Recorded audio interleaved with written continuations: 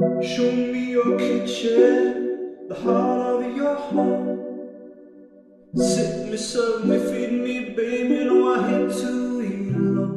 Today's guest is an author of a mere 4 cookery books, with her latest just hitting the shelves. She is London-based, world-renowned nutritionist with a plethora of celebrity clients and an abundance of celebrated success stories. On top of all of this, there's a hefty social media following with a legion of dedicated, passionate fans, or fans passionate, about her take on positive nutrition and delicious, achievable recipes. These are just some of the credentials that come with this week's guest. This week, I'm in the kitchen of Amelia Freer. Hi. Hi. Thanks for having me. Oh, you're very welcome. Lovely to have you here. We've already done a lot of chatting. So we've probably got nothing to say. We can just finish this now. We have to start by talking about this gorgeous kitchen because, and I knew it would be good. I knew it. But talk us through it because this is a really phenomenal space. This is huge and... Well, it was funny when we moved into the house, my husband thought that we didn't need to put a new kitchen in. He thought that the one that was here was perfectly fine. I was like, do you know me? But yeah, as you can see, because we've got the doors to the garden at the end, I really only had 2 walls to work with. So I knew... Two huge walls to work with. For me, it was very clear what to do. I'm passionate about drawers as opposed to cupboards. Yeah. And I like to have open shelves so I can have all of the things that I love. And for me, I like it because it's a really calm, light, bright space. I didn't want to bring in too much colour because hopefully the food is colourful. Yes. And I don't know, it's just a happy place for me. It is a really beautiful, very calm, as you said, very calm space. Thank you. What were, in terms of the credentials, when you came in, you saw this kitchen space and you said, right, this needs redoing. What were the musts for you other than drawers? I had really set my heart on an incredible fridge. And you've seen the fridge. Gasped. I actually did it. I literally get excited every single day when I open my fridge door. You should. It was, just I'm embarrassed about the amount of money that it cost, but I just knew that I wanted this fridge. And so I saved and I'm still paying for it, but it's worth it. Yeah. So I did fork out for a very large, wide Sub-Zero fridge, but I use it. It's floor to ceiling. Yeah. And the ceilings aren't that low. It is literally the first thing that came to my mind was I could get in this fridge. Yeah. Have you ever got in the fridge? Has anyone got in your fridge? No, not yet, but maybe we'll try that next time I have a party. That is the most impressive fridge I think I've ever seen. I do feel entirely envious. But then, for other things, I like to have an island with seats that we're sitting on because I like to have people to chat while I prepare food and when I'm cooking and to be able to see people. But I am a bit... possessive of the space around the oven when I'm cooking. I can't bear anyone getting in my way. Same. So I'm really like, you sit over there. Yeah. And we can talk, but do not step into my field. And that's why I've put the sort of toaster, coffee maker, kettle, and in that drawer beneath there is all of the cups and mugs and everything. So if someone wants to come in and make a cup of tea or coffee, they're still not invading my space. Yeah. Does that make me sound a bit precious? Not at all. I wish that I had done a similar thing because I have the bin in the middle of my island. And somehow whenever I'm cooking, my husband is stood in the. I turn around and I'm like, what? What are you doing? And then all of a sudden you're having a lovely dinner, and now you're really annoyed. So I think this is the first thing I'm taking away from this conversation. I did think it through. Yeah. People talk about the kind of holy 3 of how you work and use your kitchen, but that is the 4th. Yes, exactly, keep people out of the way. I know you split your time between here and the countryside. Yes. How does that kitchen vary to this? It's pretty similar because, again, I like the open shelves. Yeah. I like to have all of my utensils, the things that I use, I like to have them ready to hand. Yeah. Can't bear having things shoved away in a drawer or a cupboard that you have to get out, plug in every single time. So I just like the open space. So it's not that dissimilar, actually, to this, but the sink isn't in the island. That's the only. And colour palette wise, is it the kind of light, calm grey? No, it's darker because it's an old Elizabethan house with sort of dark panelled walls. So it's sort of more in keeping with the house to look old. But it's still a gorgeous space to cook from. Oh my goodness. With amazing big windows and can you look over your veggie patch? I can't quite see the veggie patch from the kitchen, but I think I enjoy cooking a lot more in the countryside because I can go out to the vegetable patch and, pick the produce, and it's just a dream for me. So I do a lot of cooking there. It sounds like for anyone that might be the dream. It is the dream. And I guess I should ask, like, how important then is this space within your home? Does everyone gravitate to the kitchen space, or have you got another? Yeah, it is, always. It's the always. case, isn't it? And I've always found that in whatever home I've lived in, it's always the kitchen space. So that's why I've sort of got my daughter's play kitchen here as well, because she likes to cook with me and be involved, and I like to be able to see her when I'm cooking. Yeah. And then people always come and sit and chat. So yeah, it's the heart of it's true. my homes. I feel like even if you have a very small kitchen space and you have gone to all the effort to make your dining table, or however, your setup is, as gorgeous as possible, everyone will still gravitate to the kitchen. And you can literally not be moving and everyone's... Well, it's where the food is happening, and it's where someone's cooking, and it's always the most interesting part, the drinks. Yeah. And I always think people want to chat to you when you're cooking, or see what's going on, or learn about it. So although I do really enjoy cooking alone and cooking in quiet and having my own space. So sometimes I say to Nick, will you just get everyone out? Because sometimes, if you need to concentrate, for me, it's quite a sort of meditation almost, prepping things. And if you're making small talk at the same time, it can get a bit, I can lose my track a bit. Yeah. I think there is something quite meditative. And I think... for some people, that is absolutely not the case. But I think if you have that, I would come home from work and be like, what am I going to cook? Like, how am I going to unwind? And that was that was the way. Yeah, for me too. It's always been my sort of source of therapy, the thing that I would look forward to, the thing that would wind down the end of the day. And certainly in the old days, pre having a daughter, weekends were just these long hours that would stretch ahead of me, and I'd think, what am I going to create? And I just experiment, and I loved it. And I really, really miss having that same kind of time, because now food is much more functional and much faster. And I just don't have the same kind of time or the same kind of energy. And when I occasionally get it, it's just like, oh my God, this is it. I've got an hour alone in the kitchen. I can cook. Nap times. Yes. It's all around the nap times. So as a nutritionist and author of 4 books, how strictly do you practice what you preach? Oh, I really do. I mean, I think my career's evolved very organically in that I didn't really set out to have this career. Right. I studied nutrition for my own selfish reasons, in that my health was really challenged and I wanted to learn about nutrition and understand it. And even when we graduated, I don't think I was particularly confident that I was going to be, as successful as I've been. But I think because I really do, I do preach it. And I'm always very honest that I'm not perfect. I don't believe that anyone has to be perfect. I think it's very clear it's very important to make that clear. But I absolutely believe in healthy eating, and I feel, the difference, all of the time. So, and I do believe in cooking from scratch. And, so yeah, it is very, from the food side, probably like the other parts of wellness and health, like getting enough sleep and doing regular exercise, they're much more of a challenge for me. Right. And probably the areas that I need to focus on. But healthy eating comes very easily to me. And is the whole family on board? Not at all. Everyone says this. No, my daughter, yes, she's amazing. Obviously, she doesn't really know much. She's been learning about food through me. So that's been a really joyful process to sort of watch her relationship with food evolve. And would she ever kind of have a McDonald's or a... Well, she hasn't yet. I would never say never, because, this is real life and we live in this world. Yeah. But it probably wouldn't be for me. No. Because I wouldn't get pleasure out of, eating at McDonald's. But I'm sure there'll come a time in her life. But if she goes out sometimes for pizza, or she'll have ice cream, I think it's pretty normal and balanced. But I don't buy processed or junk food at home and give it to her, because I don't feel that it's not something that she's missing out on.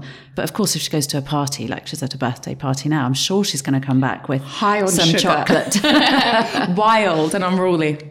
Yeah, but I think as long as, for me, at the moment, my job is to introduce her to as wide a variety of different nutrients and flavors and tastes and textures, and really cultivate a healthy, balanced relationship with food. And at the moment, so far, so good. So she's on board. She's on board. My husband is definitely, he's totally on board and supportive of my career and my knowledge. He gets it.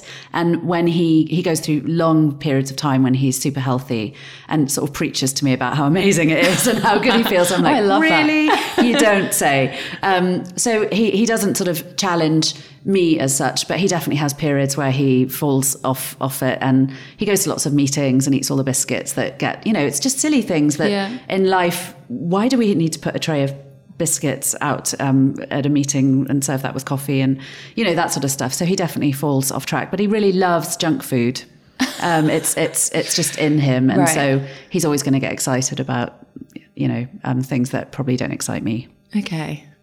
I feel like that was a long answer. No. I feel like I can feel your pain. Like my husband's vegetarian, but yet loves the kind of junk food side of it as well. So we have near us a place called Temple of Satan, which leads me nicely onto the next question is, what are your thoughts around vegan fast food? Because that's exactly what it is.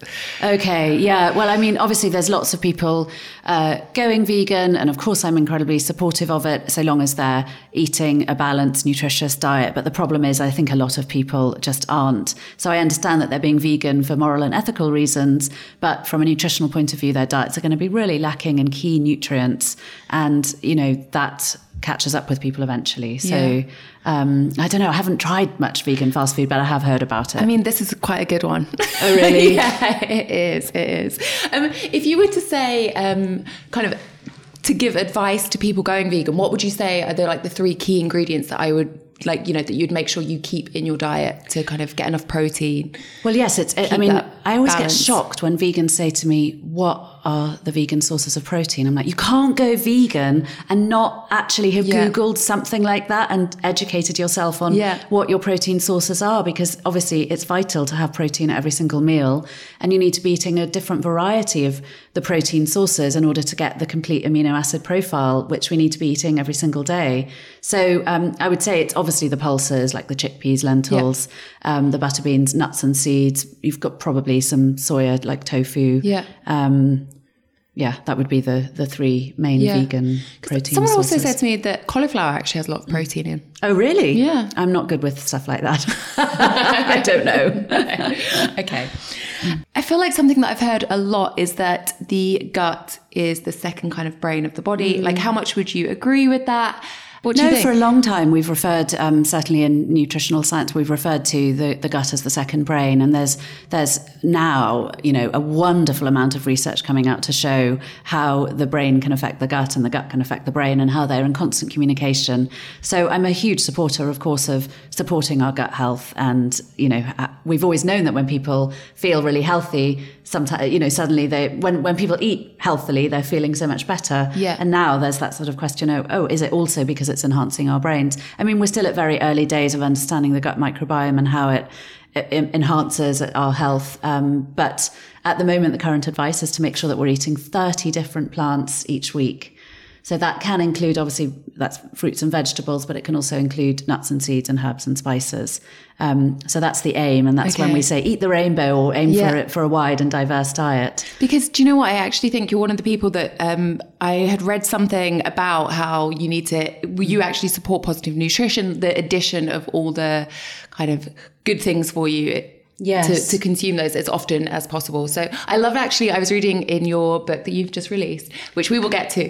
But I was reading about, kind of every meal, every snack, like think about the additional kind of the seeds or the nuts that you could add to it, or the extra protein or extra greenery. And I kind of love that because it's actually really stuck with me. It feels like manageable. And you're I'm so glad. Yes. I think for too long, people have approached healthy eating, certainly clients that I've worked with, and from my experience, I've obviously been practicing nutrition for well over a decade now, but it's always sort of approached with what to restrict, what to avoid. Yeah. And actually, we just sort of missed the point that healthy eating is about eating a really, nutritious diet, and making sure that we're eating all of these different foods that we have available to us. So I've always said to people, get out of your comfort zones, don't just eat broccoli and apples every week. I mean, it's great that you're eating them, but every week try a few new vegetables, a few new fruits, get in connection with what's in season at different times of year. That's what excites me eating seasonally, is that I kind of know my diet's changing all the time throughout the year according to what nature provides us, which is very exciting. And also, I guess you're getting that second hit. If you're kind of farming your own vegetables and herbs, and you're going to enjoy that doubly. You're going to sit there and feel extra pleased. It is very special. Yeah, there's something. And also I always think the flavor, there is definitely something that sets that kind of vegetable, you're farming your own food. Well, There's something it's all really about special. the soil quality, because nowadays apparently our soils are just so depleted in nutrients that even if we're eating a really healthy diet, maybe there's this question of like, are we getting all of the nutrients that we actually need in order to thrive?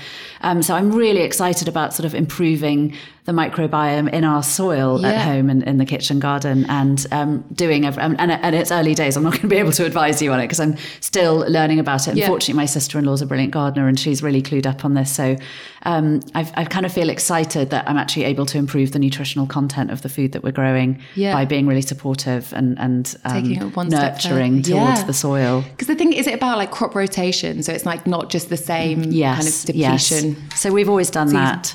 But yeah, we're sort of making our own compost and, which can really help improve the nutrition. Oh my goodness. I'm selling up. I'm moving to my nan lives in the countryside, and one of her neighbours every week turns up with eggs from his hens. Lovely. And in there, with the bag, he puts a cauliflower, carrots, potato, I'm like, it doesn't get better than that. Yeah. And she pays him 80p. Oh, that's so sweet. I love this exchange. They don't really see each other. She leaves him notes. It's very sweet. That is just so sweet. 4 books in, that's a lot of recipes to write. And I guess, I'm curious to know where you get your inspiration from. I've always been... I'm not someone that's actually able to follow a recipe. So I'm very visual. I love, if I look on Pinterest or if I open a magazine and see a recipe that looks delicious, I'll just sort of try and create that myself, but I'll never follow the recipe. Yeah. So for me, writing recipes was initially incredibly hard. In fact, with my first book, I remember, I was a new author and my publishers were, I don't know, I think I needed a bit more hand holding perhaps, but I remember them saying, can you, do some recipes? And I was like, oh, okay. So I sort of did a few and just cooking at home alone, I had the time and I would sort of scribble them down and then they would come back with all these questions. And I was like, oh God, I have to go out and buy all of the ingredients again and follow the recipe and do this. Anyway, there was very few recipes in that first book because I just didn't really understand the process. And then obviously I've learnt now, but really cooking for me it's totally led by my mood. Yeah. And then what I've got available to me. So, I'll open the cupboard and see and think, okay, I've got this. But I do have quite a sort of simple equation with pretty much all meals is I need to choose a source of protein. Yeah. I need to get in at least 2 or 3 portions of vegetables. I need to get in some healthy fats and I need to get in some complex carbohydrate. So it's always an equation for me and all of the recipes and in this it's like your starting book. point. So you will always think of the nutritional content and then you'll think about the flavors that will sit alongside. I'll always go that. protein first, get some vegetables, and then how am I going to make this exciting? Yeah. So that's why herbs and spices are a key part of my cooking because, you have to have flavor. Yeah, absolutely. And also I think to be excited about the food you're eating means that you want to eat it, you want to make it again. I think there's always, it's so important, which is why cookery books like this, I love, my stack next to my bed is just getting out of hand. It's but I love to just sit and flick through and it's just there's something, just a really calming. It's such a joyful process. I never cook from recipes, but I just love looking through them and getting ideas. Yeah. Unless it's baking, that's the only time that I would follow a recipe rigidly because I'm really a rubbish baker. Yeah. And I think, you can't mess around with baking. Yeah. Exactly. I think it's a whole different type of cook. Exactly. Baking. In terms of how you grew up, was there any influences? What did food look like growing up? What was the kind of first exciting meal that really registered for you? Yeah, I've been thinking about this. My mum's a really good cook and she always would cook a sort of an evening family meal. Yeah. And she worked. So, I guess what I remember is sort of toast and cereal, normal things for breakfast, and then we'd have lunch at school. But she would always cook an evening meal. Yeah. But she would entertain a lot. So I think what I remember really was she always takes great pride in how she displays food. Yeah. And she would always do big, voluminous, and it would always look incredible and big bowls and a lovely selection. So I think that's sort of what I really remember is when she would entertain, and it was always quite impressive. Part of that? Were you allowed to? Wow. No, my poor mum, she really, she tried to get me interested in cooking for years and I had zero interest. I don't know. I think when I was younger, I would have happily lived on toast and Marmite if I could have. I wasn't a big foodie. I didn't really love food. I definitely had no connection with it. My mum would always cook and she would always want me to get involved and teach me about cooking and zero interest. So I think she was quite worried about me when I finally left home and moved to London, I think she just thought, oh my God, she is just going to live on toast and Marmite. I probably did for a while. And so she would never have dreamt up this career for you, in a this million lifestyle. years. In fact, I've got up there the first cookbook that she ever gave me, which is Delia Smith's Complete Guide. And in the front of it, she went, darling, please learn to cook. I love that. So I keep that just, obviously I've never done a single recipe in there, but I keep it just for sentimental reasons. So I think she literally cannot believe that I, suddenly became so passionate about food and engaged with food. Amazing. And then taught myself to cook and now actually do cookbooks. She just can't believe it. She's terribly proud, but it's a very different type of cooking to hers and very different type of food. So would you do you often cook for her? Does she appreciate your style of cooking? I think she's... Yeah, probably. I think I don't want to get told off by my mum. I don't think she loves my style of cooking. I think she's a bit more old school, sort of 1980s. That's what I think of when I think of her cooking. A lot of full fat. Exactly. Okay. Exactly. Lots of cream, lots of sauces. But I mean, she was a great cook. So I was definitely, and she did grow some of her own vegetables for a while. So. I guess the foundation was there, but I just had to find my own way. Yeah. And in terms of, you kind of speak about there was a necessity to kind of overhaul your lifestyle and what you were nourishing your body with or not. What was that impetus? Was it just eating kind of the junk food? Actually, I read somewhere, and I didn't actually write this down, but I read that you were a PA for Prince Charles. That's right. That is a bonkers job. Oh, it was a lovely job. Well, I hope he wasn't eating the trashy food too. What was going on? No, I had no input on how he ate.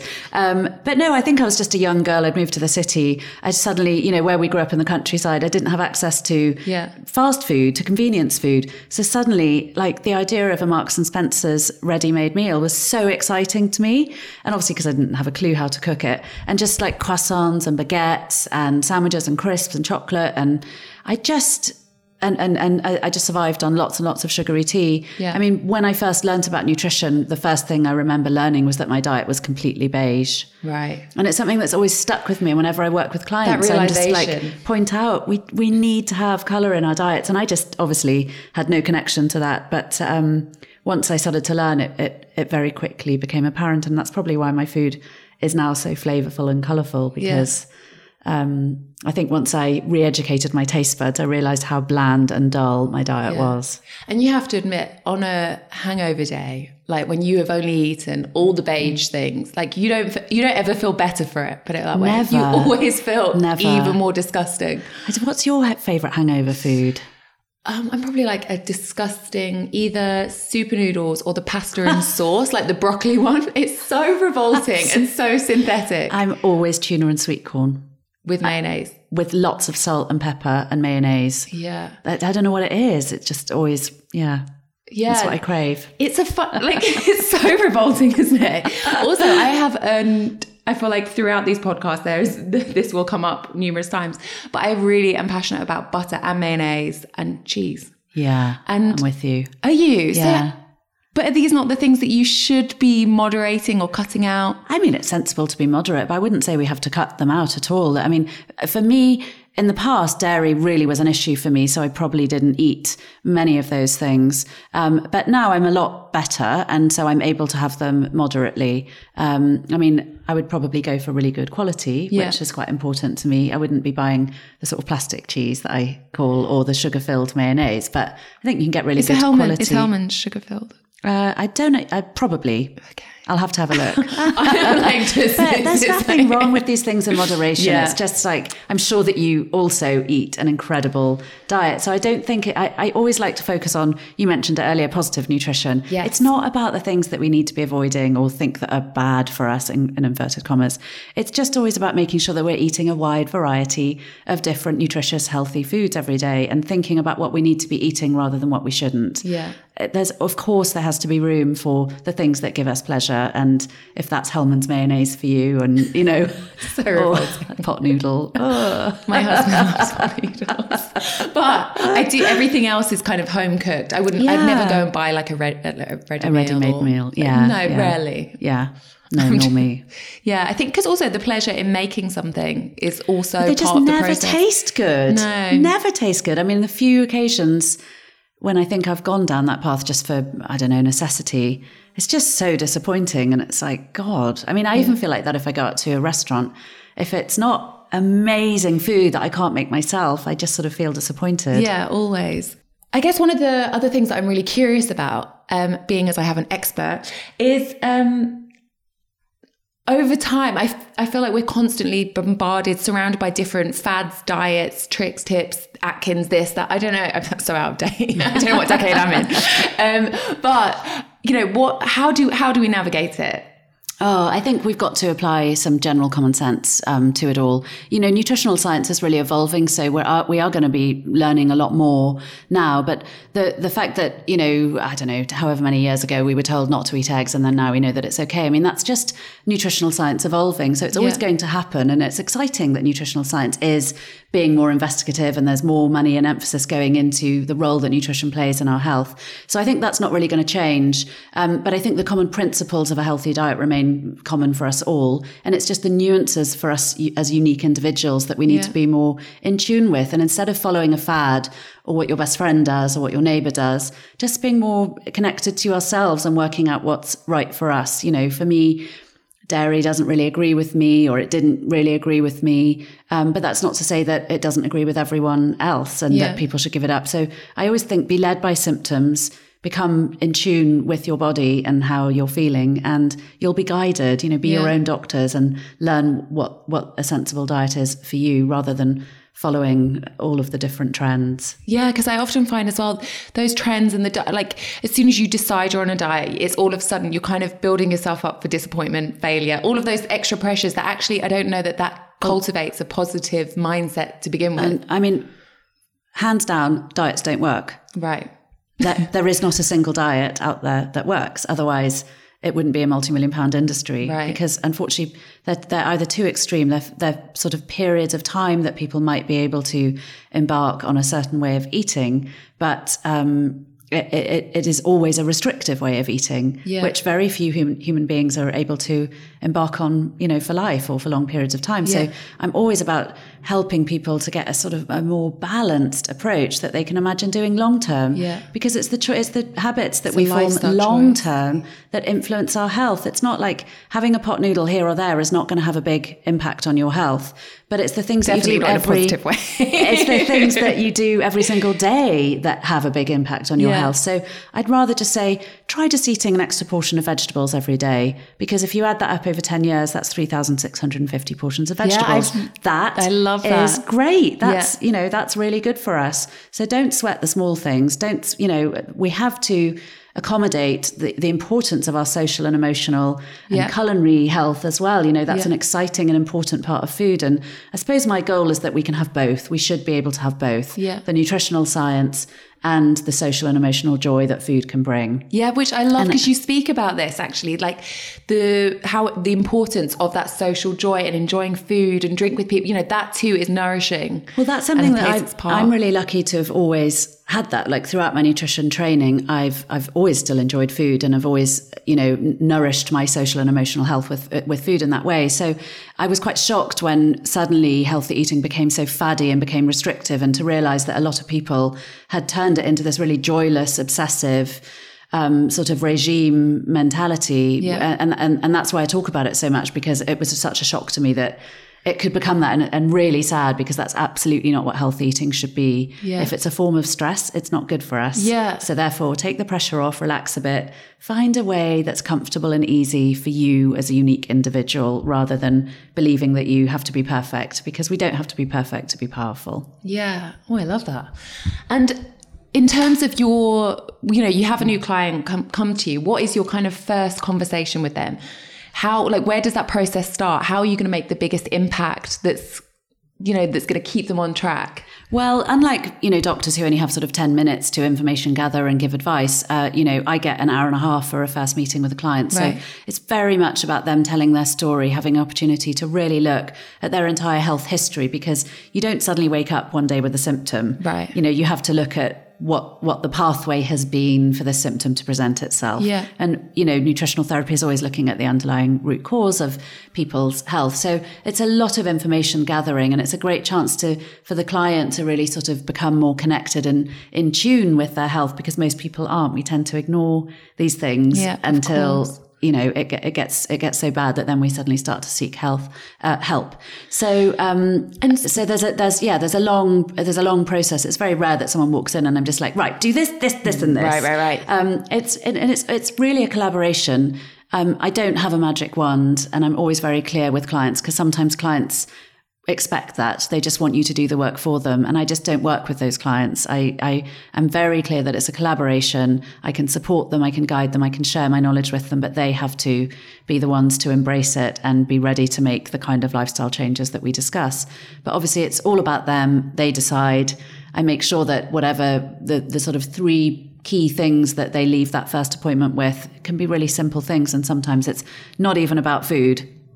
But it's sort of, they've decided to commit to them and they're excited about them and they leave feeling empowered and positive. It's always, for me, I mean, that's the joy of working one-on-one with someone, is it's really personalized nutrition. You can really meet that individual in front of you, understand them, and set goals that are realistic for them. Whereas, I've learned probably, I've made some mistakes with books is that when you're doing something so generalized, you don't know the individuals reading it and how they're going to interpret that information. So it's very different doing personalized nutrition and then speaking publicly about nutrition, because you don't get that opportunity to work with the individual. Yeah, but, if I have a client who comes to me and they don't know how to cook and they only eat ready-made meals, I'm not going to tell them to go away and sprout their lentils and, make their own hummus. My job is to help them find the next best thing. So it might just be the healthiest ready-made meals possible. Right. And that's doing my job. It's not about, I don't have a my way or the highway approach where everyone has to eat absolutely perfectly. Otherwise they're failing. Yeah. And how often, so someone signs up with you, how often are they checking back in with you? What's the kind of, how does that process look? I tend to take clients on for 3 months initially. If they've got a lot of health issues and it's a long-term thing, then it'll be 6 months, and sometimes it's a year. So sometimes if clients need a lot of support, we sort of agree on a year's support, because that's actually how long it takes to make long-term important change. It has been reported that some clients get quick results. That's just because their bodies responded really well to them making, they were obviously making some sensible dietary changes. But ideally, the longer I can work with someone, the more impactful it is. And, the clients that get results with me are the ones that commit to the process. Yeah, of course. It is about, I think so often it's about like willpower, but it is a change of lifestyle.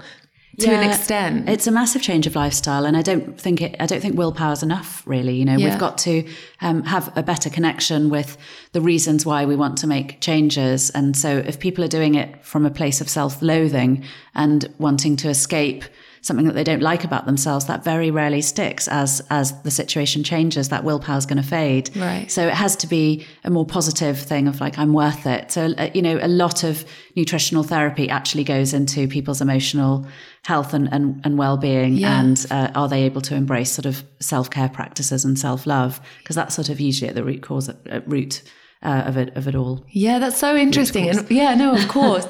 Yeah, I guess there's always a bigger picture, isn't there? And often, I find myself reading things that it's all about kind of redeveloping or reworking those habits, because everything gets so habitual that actually you're not even thinking about what you're doing, what you're consuming. Before you know it, you've eaten whatever it is that's in front of you, not even registering that you're eating. Totally. And that happens to us all, myself included. we get stuck in ruts, especially when life gets busy, and we are all busy, aren't we? Yeah. And life is so fast paced now. So I think it's always good to I always challenge my diet. I never believe, sometimes people say, you eat dairy? I thought you didn't eat dairy. It's like, well, that was a few years ago. Now I'm changing it. And then I might go through a period of not eating dairy again. Yeah. Or something else. I think for me, obviously it's my profession to always be challenging and trying and engaging. But if ever I feel that I'm sort of disconnected from my food habits, I just keep a food diary just for a few days. And then it reminds me what's going on, what new habits come in. I mean, I think for me, it's changed so much over the last 2 years since having Willow, my daughter, because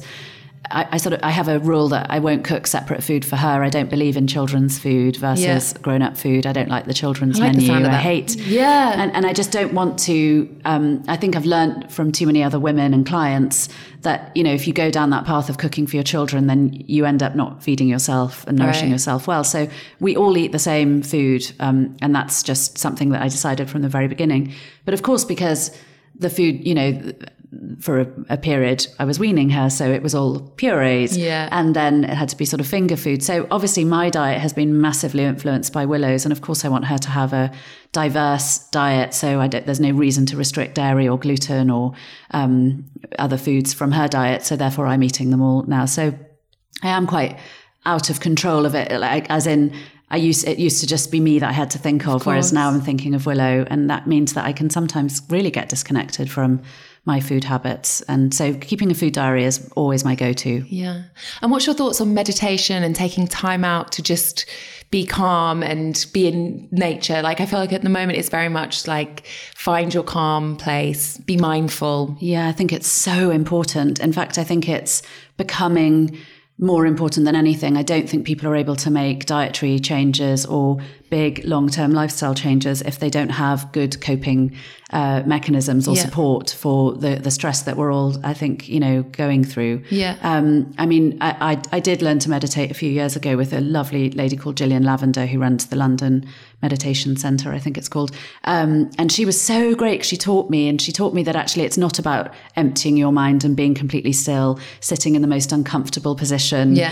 She's just much more real and down to earth. And so that really helped me get through a very difficult period in my life. And I was doing it religiously. Now I definitely don't do it every day. I try to when I can, but I don't beat myself up. And I think probably the most important thing, and that's really the sort of message coming through with my new book, is we've all got to stop beating ourselves up so much. It's impossible to do everything that the well-being world is telling us we need to do. And I think I wrote a post about it on Instagram recently that just people seem to really resonate with, just saying good enough is enough. Yeah, absolutely. And actually, you know, if you're feeling a bit stressed and you can get outside and, you know, hug a tree or just go for a little walk in nature, I think we know that that's beneficial for us. And if meditation speaks to you and you have the opportunity to embrace that, and then if other days it's just like adding a few more vegetables into your diet, like all of those things add up and they're contributing positively towards our health. And we just need to take the pressure off and stop trying to be perfect. Like I said earlier, we don't need to be perfect to be powerful. Yes. I think, I absolutely agree. All of that resonates so much. Just really listening, like take the time to listen to your body. Also, I mean, we spoke about it before we started recording, so which is unhelpful. But it's, you know, social media. I think the climate that we're all living in and everyone's trying to achieve everything all the time at a million miles per hour. I think, you know, it's this more than ever is kind of needed. I think I agree. I think that social media is, of course, there are lots of positives. So I don't mean to sound negative about it, but I'm definitely struggling to see how it's been positive for us. I think big brands who can spend a lot of money and have like official teams to do that kind of work, then great, it's easy for them to thrive. But for individuals who are just working freelance and running our own businesses, it's a huge demand to keep up with. And I don't think consumers maybe understand how much money and time and energy many of us are putting into keeping our social media things going. And actually for me, it's not a source of income. It's just something that I feel I have to do to promote my work. And it was originally something that was meant to be sort of inspiring and powerful. But now it's people have instant access to you. Someone described it as like leaving your front door open and just inviting any kind of stranger to come in and have an opinion on your life or, you know, or you. And actually, I think, you know, the whole trolling experience, you know, that's... Have you experienced that? Oh, I have. It's been horrible. That's... gosh, I hadn't even thought that would be... Yeah, I definitely have had some... not so much now, but I've definitely had some really unpleasant experiences. One man said to me, "We hope you die in a pool of shame." He was a personal trainer who didn't like the advice that I was giving and decided to... he seems send balanced. me that message. So yeah, I think there's a lot that we need to question about it. And for me, definitely, I'm sort of finding my way of just doing it, trying, to share positive messages, but I don't spend my life looking at it. And I certainly make sure I take a break. And at weekends, that's family time. And I just don't want to be looking at my phone all the time. Yeah.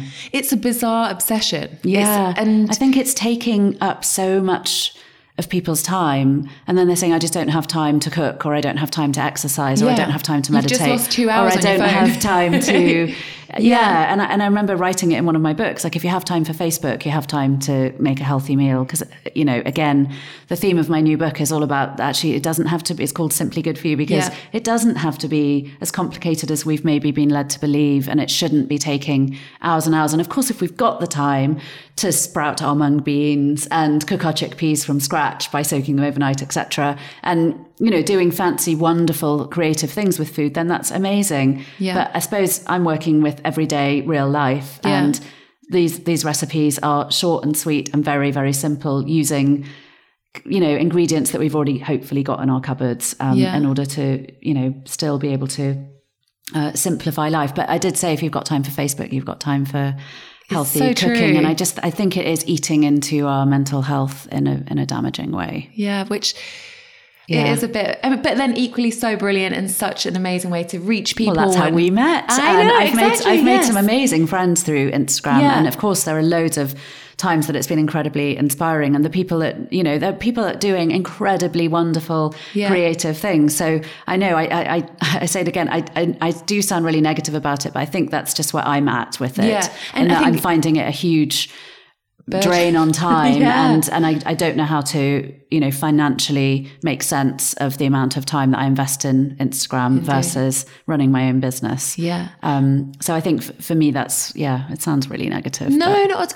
Do you know what? I think for everyone, and I'm sure everyone can really relate to this, that you go through peaks and troughs. 1 minute, and I try and do it. So when I'm feeling super positive and I'm really excited and I'm feeling inspired by what I see, I get on there and I leave positive comments and I enjoy it. And then when you find that that's actually, you're not feeling that day, don't go on it.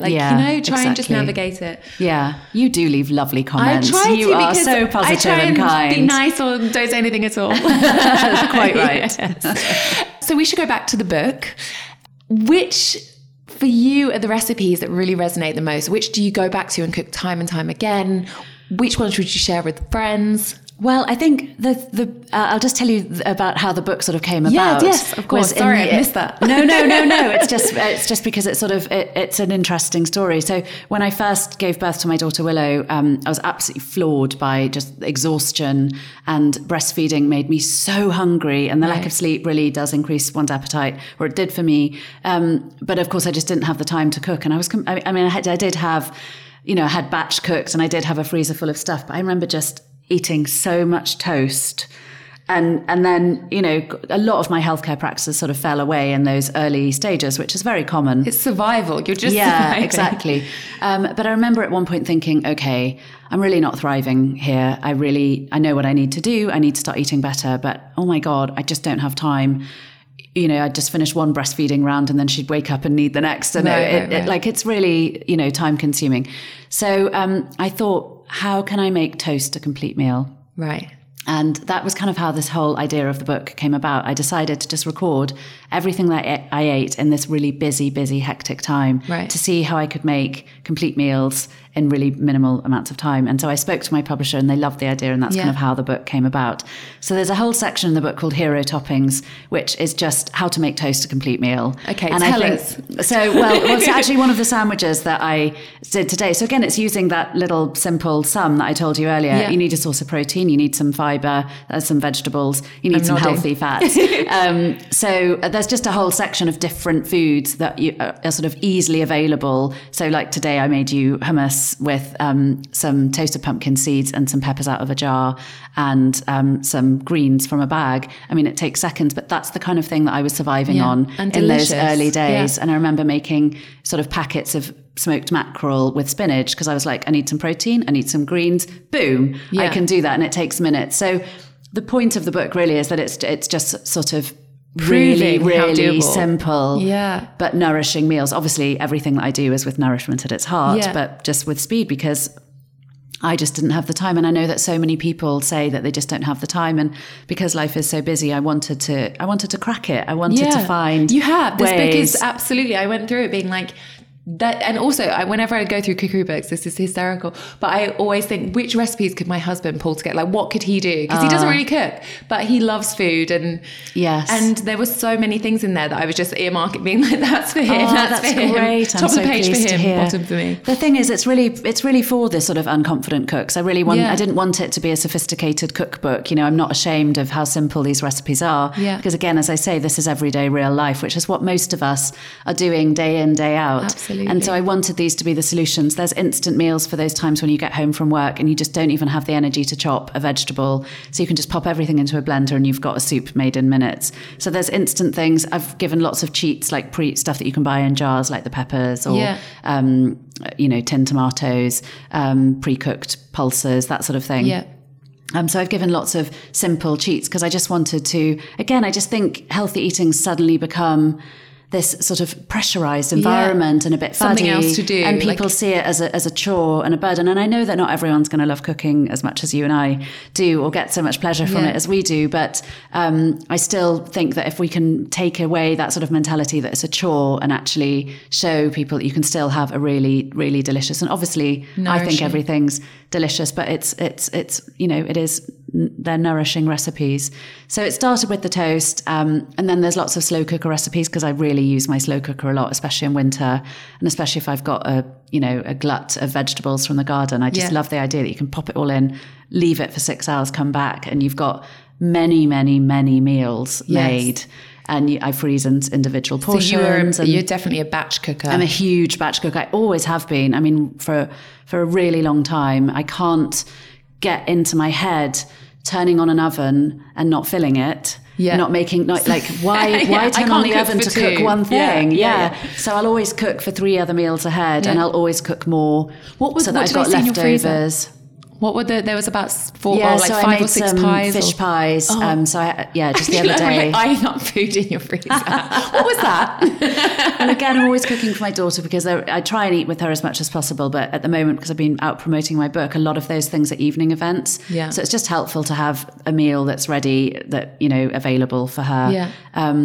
But yeah, so I'm a big batch cooker. So there's loads of those kind of recipes in the book because I even think, this book isn't meant for families, it's meant for anyone. Yeah. And so even if you're just cooking for yourself, you can make these recipes and have the leftovers for lunch the next day or pop it in the freezer. Yeah.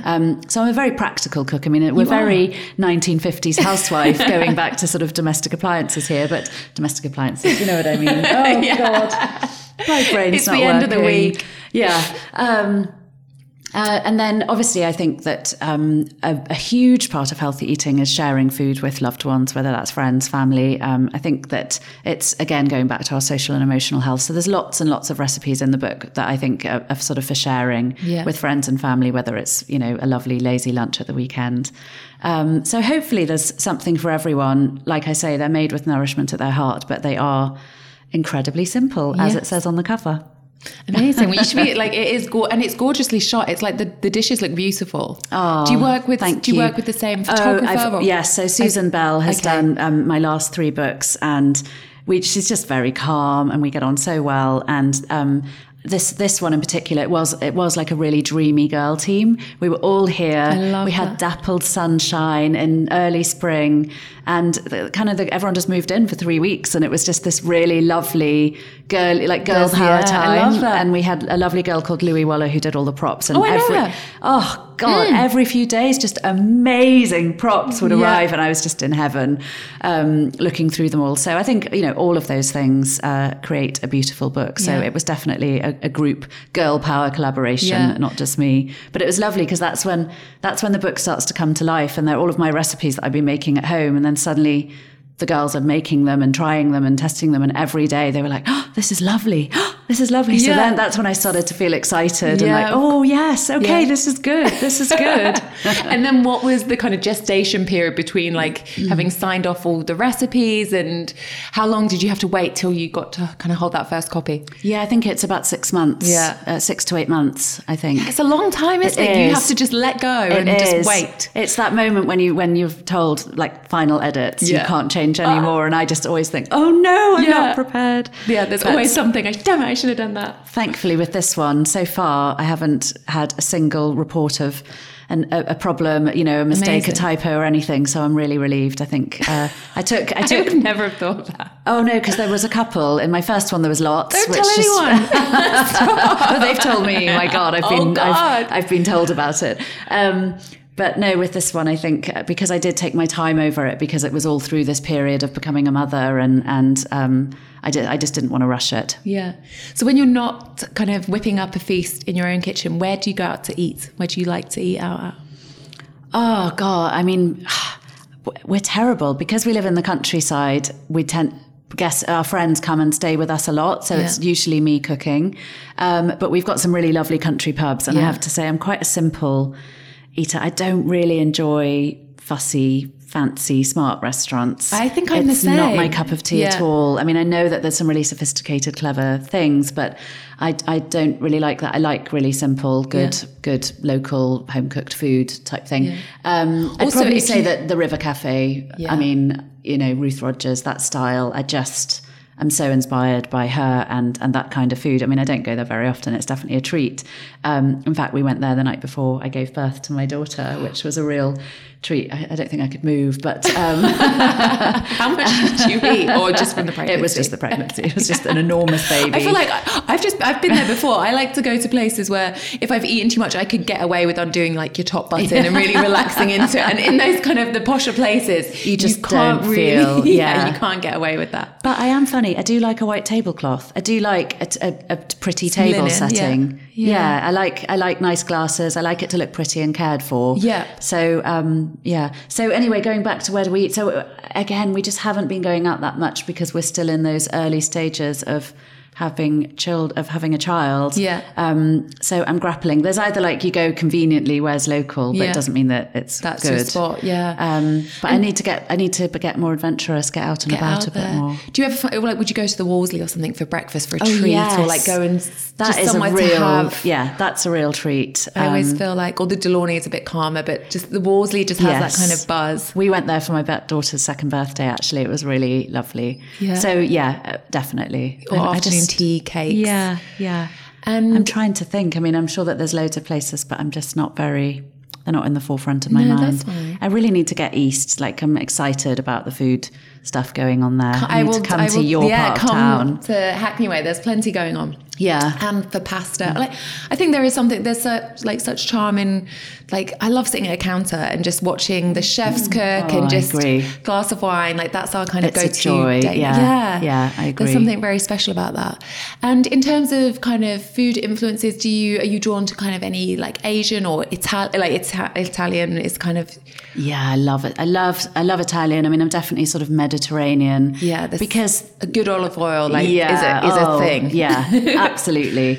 And yes, I would say probably sort of Asian. I love that. The fusion. I love chili. Yeah. I love garlic. What's your go-to spice? Yeah. Like what's your, say, top three? Oh my God. I mean, I add chili Spicy. flakes to everything. Isn't it? It's like I it's just an love addiction. it. And then I'm obsessed with coriander. That's not really a spice, is it? No, I'm but obsessed. that's- I could yeah, add. delicious. I mean, I add coriander to my eggs at breakfast. I just Yeah. love coriander. I do. But I know it's really divides Divisive. people, doesn't it? It does. Some people it's like soap water or. Yeah. I'm trying to think. I always feel harissa is a good one for like a quick love hit of harissa. flavour. Yeah, I've always got a jar of harissa in the On the go. fridge. Homemade and then pestos. preserved lemons. I'm Yes. obsessed with preserved lemons. Yeah. They're just, I'm a huge fan. Turmeric. I add a lot of turmeric to my cooking. Of course. And are you kind of all for a turmeric latte? Would you go that far? Or No, I'm just not interested in that at all. Beetroot I don't latte, know. mushroom I just latte. don't get it Yeah. at all. And I just I'm just not into juices. I'm not into smoothies. I'm not into that kind of thing. If I'm going to have a coffee, I'd like a really good coffee. Yeah. And I'm a cup of tea girl. And that's kind of it with me, water and wine. Very happy. It's just really simplifying, keeping things simple and well done. I like that. So in terms of your career, what would you consider the biggest achievement today? Oh, my books, definitely. Books. All of them. I mean, it's such a, it sounds really cheesy, but it's such a privilege to get to have the opportunity to do books and be supported by these, publishers and have all these teams and meet all these incredible people. Yeah. And I think, to get out and about and meet people that say, oh my God, I cook that recipe every single week. I love it. Or that book really changed my relationship with food. It's just something I'm so proud of and so grateful to have had that opportunity to do it. Yeah, of course. You've probably kind of answered this question, but what really pushes you forward and kind of drives you on to the next thing? And it sounds really like puritanical, but I just keep wanting to reach more people and help people understand the importance and the value of healthy eating. And so for me, the wider amount of people I can reach, I think healthy eating has become maybe something that people think is only for the privileged. Right. And I still think that there's so much work to be done, whether it's working with the NHS, whether it's just getting more stuck in and trying to maybe help food brands embrace healthier options with the food that they're making. But I still care that people eat healthy food, but also that, of course, that people can still really enjoy and have a really nourishing, nurturing relationship with food. That's absolutely still my passion. Yeah. And I read this also, that your books have been for years, you're at maximum capacity in terms of clients. Is that still true? I've definitely slowed down. Well, I've slowed down impressive. with seeing clients. I think it got to a point that it just reached saturation. I just couldn't cope anymore with I needed to just employ a whole team, and that was taking me in a direction that didn't really feel right for me, or I wasn't ready to at the time. Right. And since having my daughter and doing the books, I've taken a step back, but I still support lots and lots of my existing clients, and I really love working with clients. And so I think that that's probably something I'll start to get back into in the next few years, because and maybe look at ways that I can work, in more widely, because obviously when you work one-on-one with a client, it takes up huge amounts of time. There's only so many people you can work with. Yeah. But it's actually what I'm best at. It's what I'm trained to do, and it's something that I've really been missing. Yeah. What one piece of advice do you think is crucial for other people wanting to make a significant change to their diet and approach to their well-being? What is that first step? It's just so different for everyone because, like I say, when you work one-on-one with someone, you meet them where they're at. Right. So whether, some people really are quite clued up about health eating nowadays, and they come to me and they've got a pretty much perfect diet. And actually I'll end up saying, you need to work on the other areas, like you're just not getting enough sleep. And that's why you're struggling to lose weight, or your hormones are out of whack. I suppose, I wish maybe that it's your I positive had... nutrition. Maybe it's just add in. Start by adding in. Actually, print off my positive nutrition pyramid from my website, which is free and available for everyone. It's just a simple tick box triangle, and it's how our day ideally should look. Right. Because I think we've got the Eat Well plate, which shows per plate, but it's not really showing what a full day could look like. So I think when people start to fill out the positive nutrition pyramid on over the course of a week, it very quickly becomes apparent to them where their diet is lacking. Okay. And so often maybe people aren't eating enough fruit, or they're just not drinking enough water. Maybe they just don't manage to get enough protein into their diet, which is so important, especially for people that want to lose weight, which I know is what drives a lot of people towards healthy eating.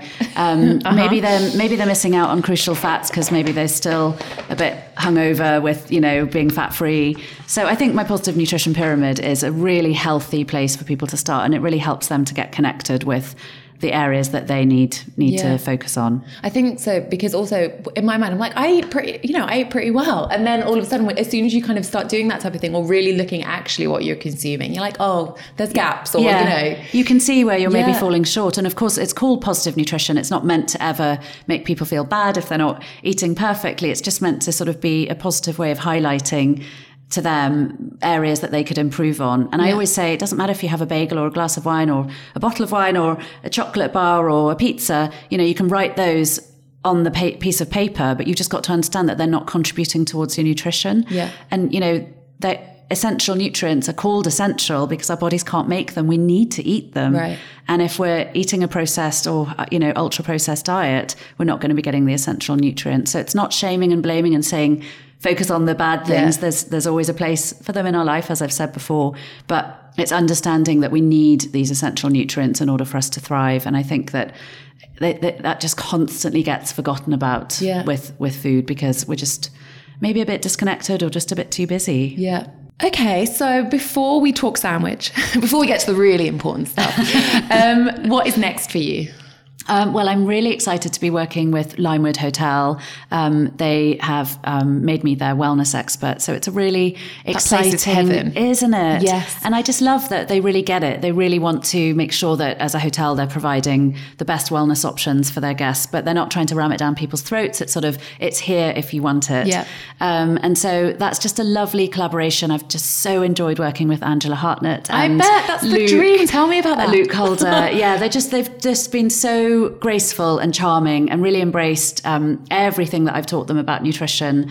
And in fact, Luke's changed the way that he feeds all of the staff at Limewood now because it just made so much sense to him. So they're just a joy to work with, especially because they care so much about the produce and where it's from. And obviously it's all as locally sourced as possible. So that's been a hugely exciting collaboration. And I just love we're doing seasonal menus throughout the year. And then I'm doing my first ever 3-day retreat there. In fact, there's 2. We've just launched some other dates because the first one sold out so quickly. Amazing.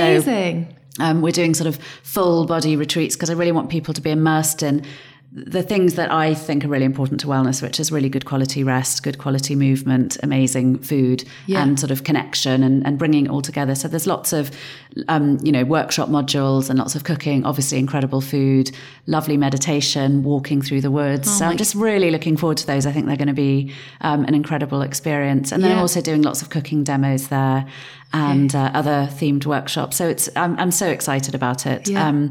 There's a few other things coming up that haven't quite confirmed yet. Okay. So it's exciting. But I'll also be bringing my first ever masterclass to people soon. Amazing. So, And is that within food and cookery, or is that very much kind of focused on the nutrition and well-being? It's all about nutrition and well-being. Amazing. Because that's really, what I'm about. Yeah, amazing. Okay, well, I will be looking out for that. Thank you. So we should talk about your sandwich. Yes. Each week on the podcast, I ask my guests to whip up a sandwich, their go-to sandwich, their favorite sandwich. It's been divisive. I mean, it's really difficult. It's really difficult because it's so emotive, isn't it? I mean, I'm so driven by my mood. Yeah. I've been through about 20 different options of what sandwich to make you.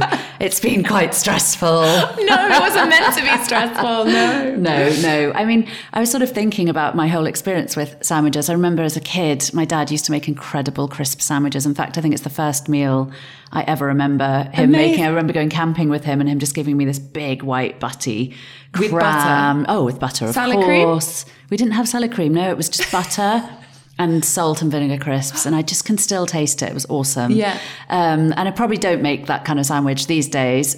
I would have loved it if you did. If I turned up and you were like, yeah, that would have thrown you. I packed like a huge bag of like Doritos or something in a pitta.